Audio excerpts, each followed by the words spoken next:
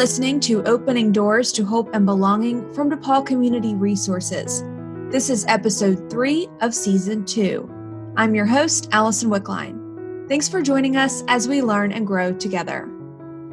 When we started this podcast journey, we wanted to share powerful stories from inside and outside the walls of DePaul. Today, we are stepping outside the walls.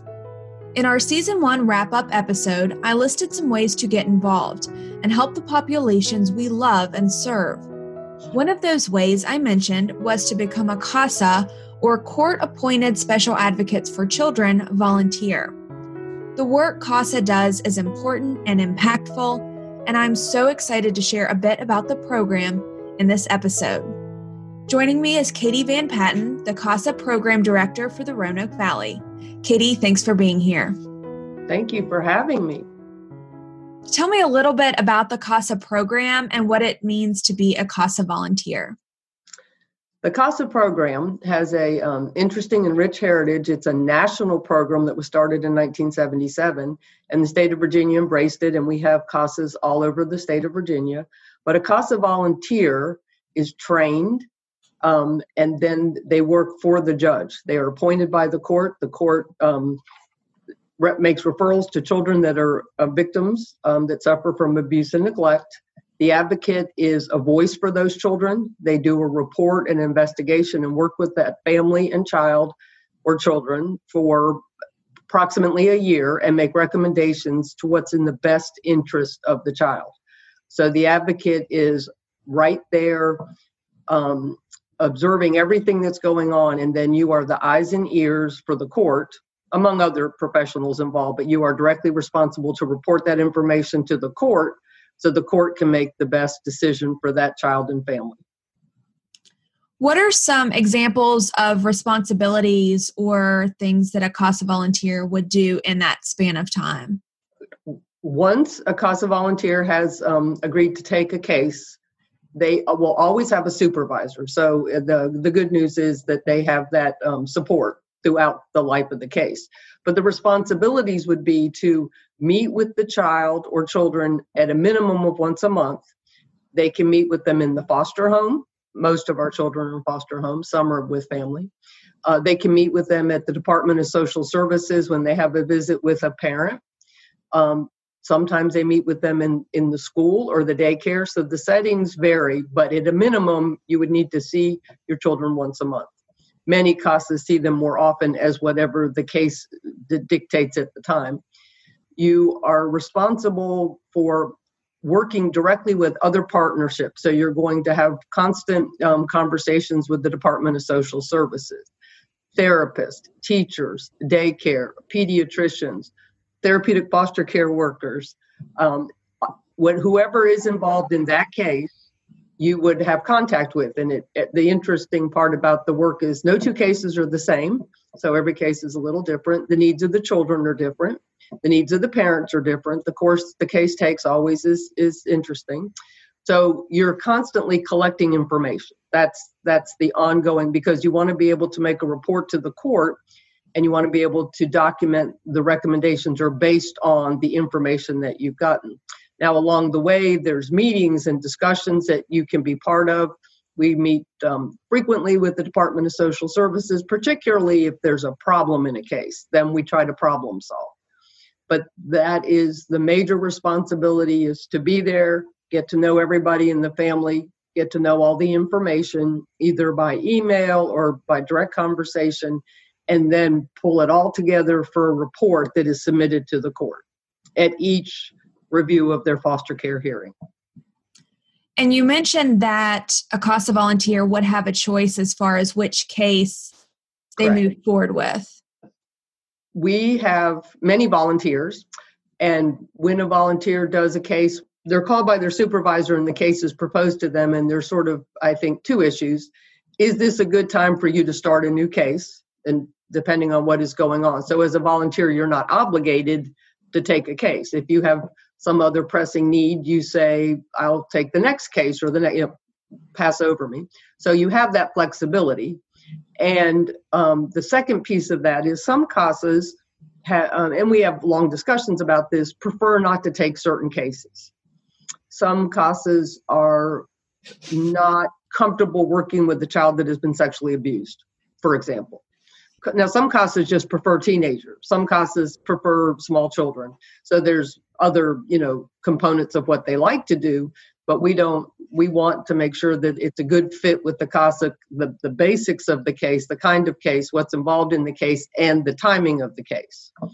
So they have that opportunity. Once they're trained, then they become an active CASA, and then we would contact them as cases became available and give them the option. So you mentioned training. What is the process like to become a volunteer, and what requirements do you have to meet to be considered? When somebody is interested in CASA, we have an application on our website, and they fill that out and submit it. That's the paperwork component. We provide training twice a year, in the spring and in the fall. We do it in the evening. We do it one night a week, so that's not too time consuming.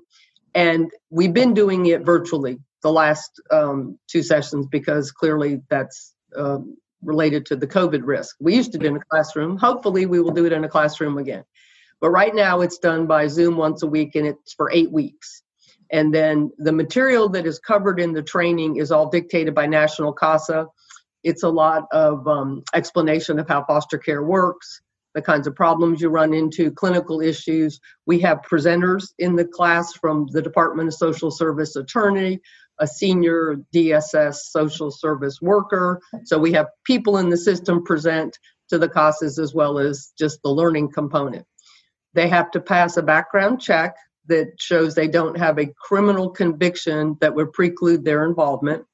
They also have to have a background check to show that they don't have a founded Child Protective Service complaint. So those are the 2 criteria. And once the background is completed and the training is completed, there's a hearing with the judge where they are sworn in by the judge. And that's the final step in the process. Could you give listeners an idea of the effect that this work can have? Yes, I think that I think it's a wonderful volunteer opportunity. And people have repeatedly said that to me because they're hands-on involved. So many people are looking for a volunteer activity, and they're certainly on board with whatever particular agency's mission statement is. But when they become a volunteer, they're frequently working for the administrative part of the agency, not the actual clients of the agency. So this gives them a firsthand involvement with a family. And with that, there's ups and downs, and it can be stressful, because it is a true family in crisis, obviously, and we hope for the best. But the Department of Social Services is involved, other agencies are involved, there's a guardian ad litem involved, there's all these professionals involved. So some might say, well, then why do you need a CASA? The difference is the CASA has one and only one case. That family, that arrangement is all they're thinking about. As we know, unfortunately, other agencies are strapped and they have multiple cases, and they're dealing with more children than they have time to, and then they're constantly doing crisis. You have the luxury of being there and listening and getting information that probably no one else in the system could actually get. It's just not possible. But to be a CASA and be involved and be able to report to the court. And I think that CASAs always feel a true sense of accomplishment when something in the report makes a difference in the case. It just is that it may not be that it's a marked difference in the outcome, but along the way, you may even be on making the same recommendation as the attorney or the department, but you have the supporting information. You have the conversation with what the child said. You have the documents with what's going on at school. So you're really able to make that recommendation in such a way that it's supported. And that is so important, because the other professionals involved frequently have a short 1-sentence comment. He's not doing well in school. And then you've gone and talked to the teacher, and we've tried to figure out, is it that he needs academic help? Is there problems at home that makes it so he can't go to school? All of the things, and you get involved. And when you make a difference in the final outcome, or even along the way in how a child does, and you see a child get the services they need and just blossom, They go from perhaps being nonverbal to talking, or they're guarded and all of a sudden they're running and playing and laughing, or they put on 10 pounds because that's what needed to happen. And we've seen families, we've seen biological parents with the assistance, of various agencies come into their own and blossom and then have wonderful visits with their children. And so regardless of which way the case goes, or whether it's reunification with the family or some other arrangement, you have a part in the best interest of the child. And that, I think, is so rewarding for all of us that work in the system, but certainly that's what I hear the most from my CASA advocates. Why would you encourage someone to consider becoming a CASA volunteer? What do you tell people if they call and they're interested or they have questions? The reward is so phenomenal for someone that wants to volunteer their time. And yes, there's time involved. And we have many CASAs that are employed full time and are still able to volunteer. So it's not that you have to be, retired and have this be the only thing you do. Certainly you can do it in conjunction with other things. Certainly we do have retired people as well who enjoy doing it. And we've had CASAs that have done it for over 20 years. So it obviously they like it. I think that being involved and making a difference and have someone listen to what you say and to know that you have a direct impact on that child or those children, that's the reward. That's the most important reward. So for the people that are interested in this group of children or children at risk, this is one of the fewer, not only one, but fewer volunteer mechanisms where you can get directly involved. Many people say I've been involved with a variety of agencies and I do fundraising and, we try to provide services and finances, but I never see the face of a child that's been removed and that I've helped come to a better situation. And so when they're reunified, that goes well. That's a wonderful feeling. We have some that are adopted, and our CASAs love to go to the adoption ceremony. And, we get hugs and we get pictures, but to know that you made a difference in a child, I think is the single biggest reward. So mostly when I talk to potential CASAs, it's that if that's what they're looking for in a volunteer activity, we have that to offer, which is somewhat unique. So if one of our listeners is interested in becoming a CASA volunteer or at least asking questions about it, what should their next step be? Children's Trust of the Roanoke Valley, which is the larger agency that houses CASA and some other children advocacy programs. On the website, there is an application for CASA, and if you download it and just type in the basic information and submit it, then I would contact them directly. And frequently we talk about the different questions. The biggest questions are usually when are the classes and how long are the classes and what's the time obligation for the training and or what's the time obligation once I accept a case. So those are the two biggest things, which I've alluded to, but I can repeat those again and tell them our next training should start in March. That's our goal right now, perhaps the second week of March. And then we would like to have that class sworn in by May. So that's where we are. And then we would do it again in the fall. So if you're not able to do it this spring for some other family obligation or work obligation, that's okay. But you could still send in the application, but tell us you're interested in a fall class, for example.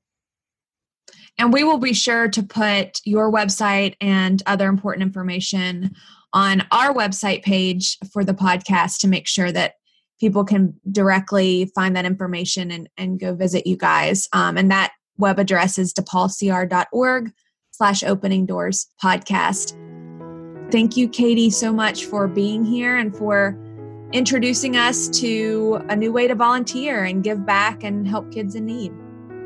Well, I can't thank you enough for this opportunity. I appreciate that because we certainly know there's lots of our wonderful volunteers have come from all different intersections of our life, and we certainly enjoy working with DePaul daily in all of our cases, particularly in the therapeutic foster home situation. So we appreciate everything that you do, both to help with these children having the best outcomes as an agency, and our relationship with all the CASAs is wonderful. So thank you for that, and thank you for having us here to try to spread the word so that anyone who is even thinking, you can call even if you're just thinking about it and you want to explore it some more. You don't have to fill out the application and be committed. I'll be talking with you at any length with any questions you might have.